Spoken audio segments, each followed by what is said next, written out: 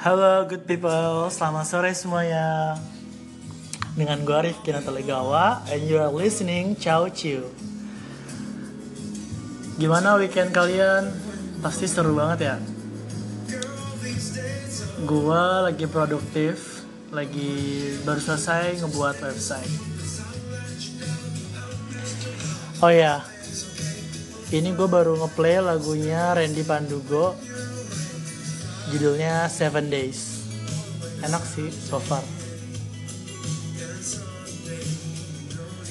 For your informations, hari ini gue live nggak di kosan, tapi di kosan temen gue Dandi, dan ada temen gue juga Nadine Clara.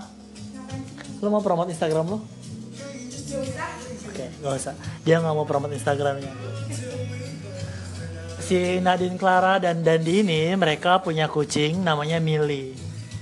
Tapi jujur sih gue nggak suka karena Millie itu warnanya kayak sapu ijuk, jelek banget deh pokoknya bulunya. Kalau lo pengen lihat bentuk Millie kayak gimana, lo cek aja Instagram gue, Rifki Nata. Instagramnya itu di Mon Heroin, oke?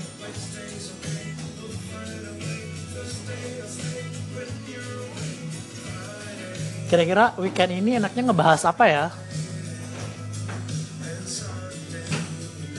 Gimana kalau kita ngebahas film di weekend ini? Oke?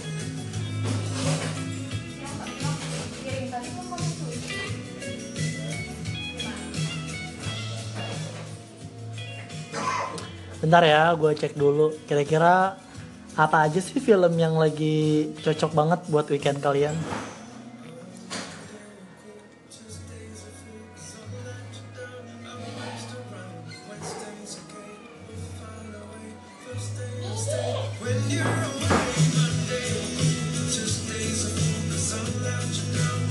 Pertama itu kita ada film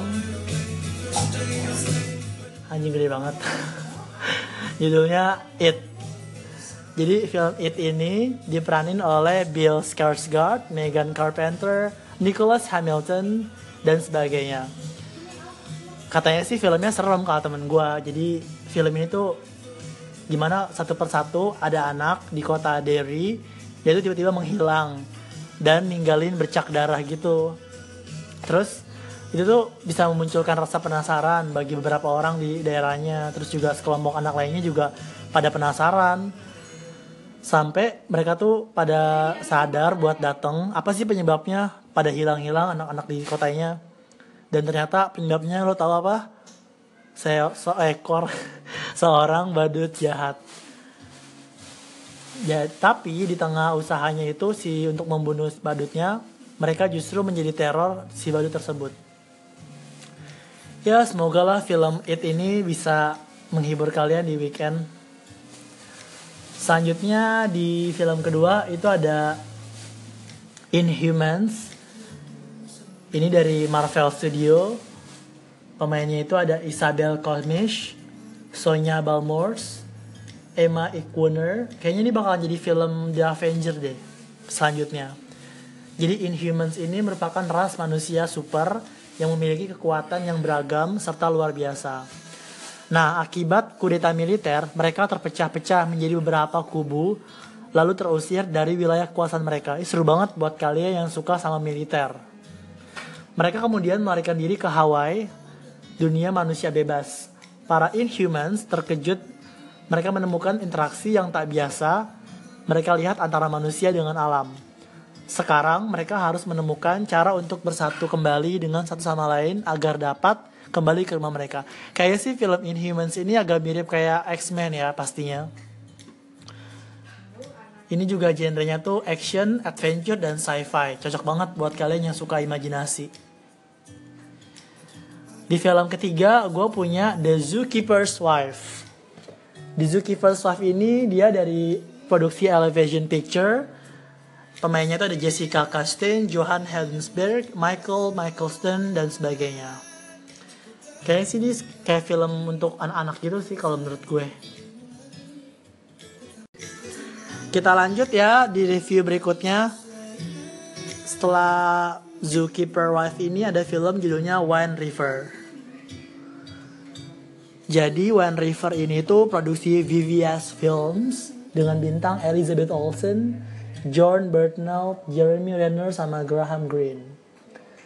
Ini tuh tentang action crime. Aduh, gue gak suka banget tentang crime.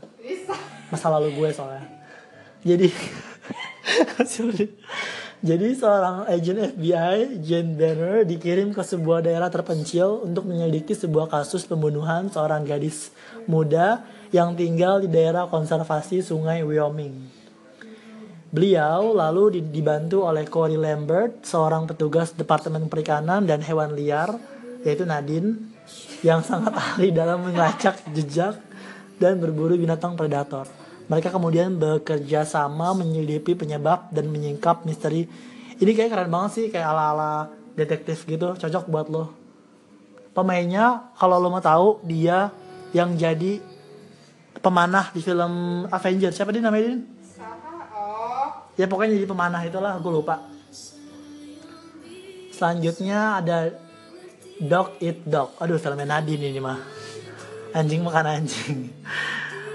Yang main itu Nicolas Cage, Willem Dafoe, Christopher Matthew, Omar G sama Louisa Krause. Ini tuh keren juga tetap. Jadi ceritanya mereka baru saja terbebas dari penjara, kemudian ketiganya mencoba untuk menyesuaikan diri kembali ke lingkungannya. Tapi setelah mereka bebas, mereka justru merasa bingung dengan kehidupan yang akan mereka jalani. Lalu si Troy ini mengajak kedua temannya untuk menculik bayi dari seorang mafia kaya raya. Pasti keren banget, gue yakin.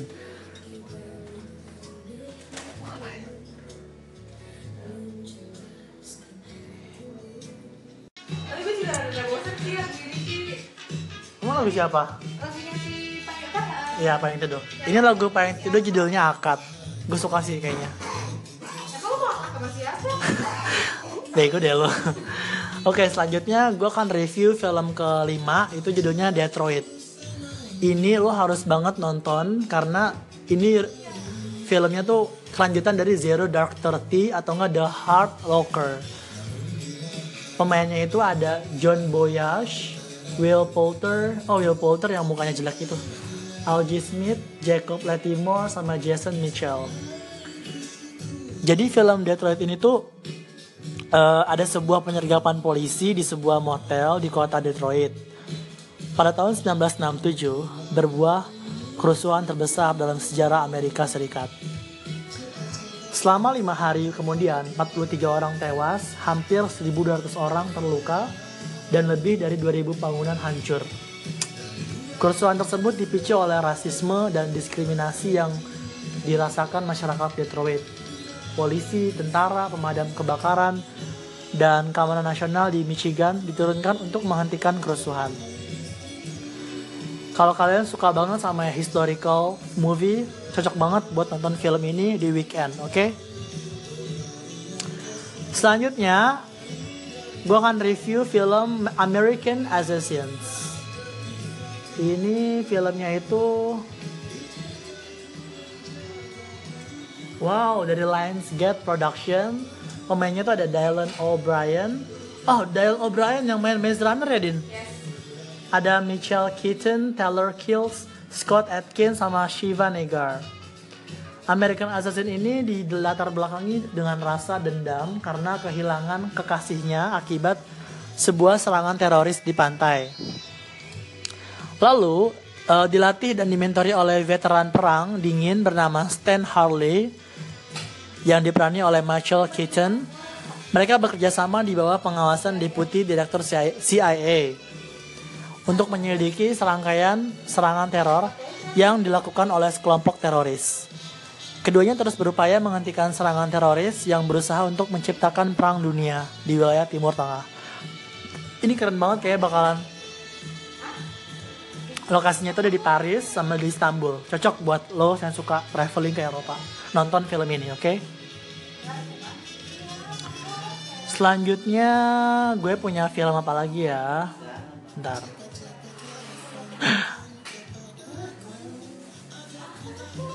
Oh, udah itu aja kayaknya. Kayaknya untuk, oh ya ini ada film lokal judulnya Petak Umpat. Asli. Dibintangi oleh Nimpurna Cinema, Niki Tirta, Miller Khan, Gandhi Fernando, Hans Hosman, sama Wendy Wilson.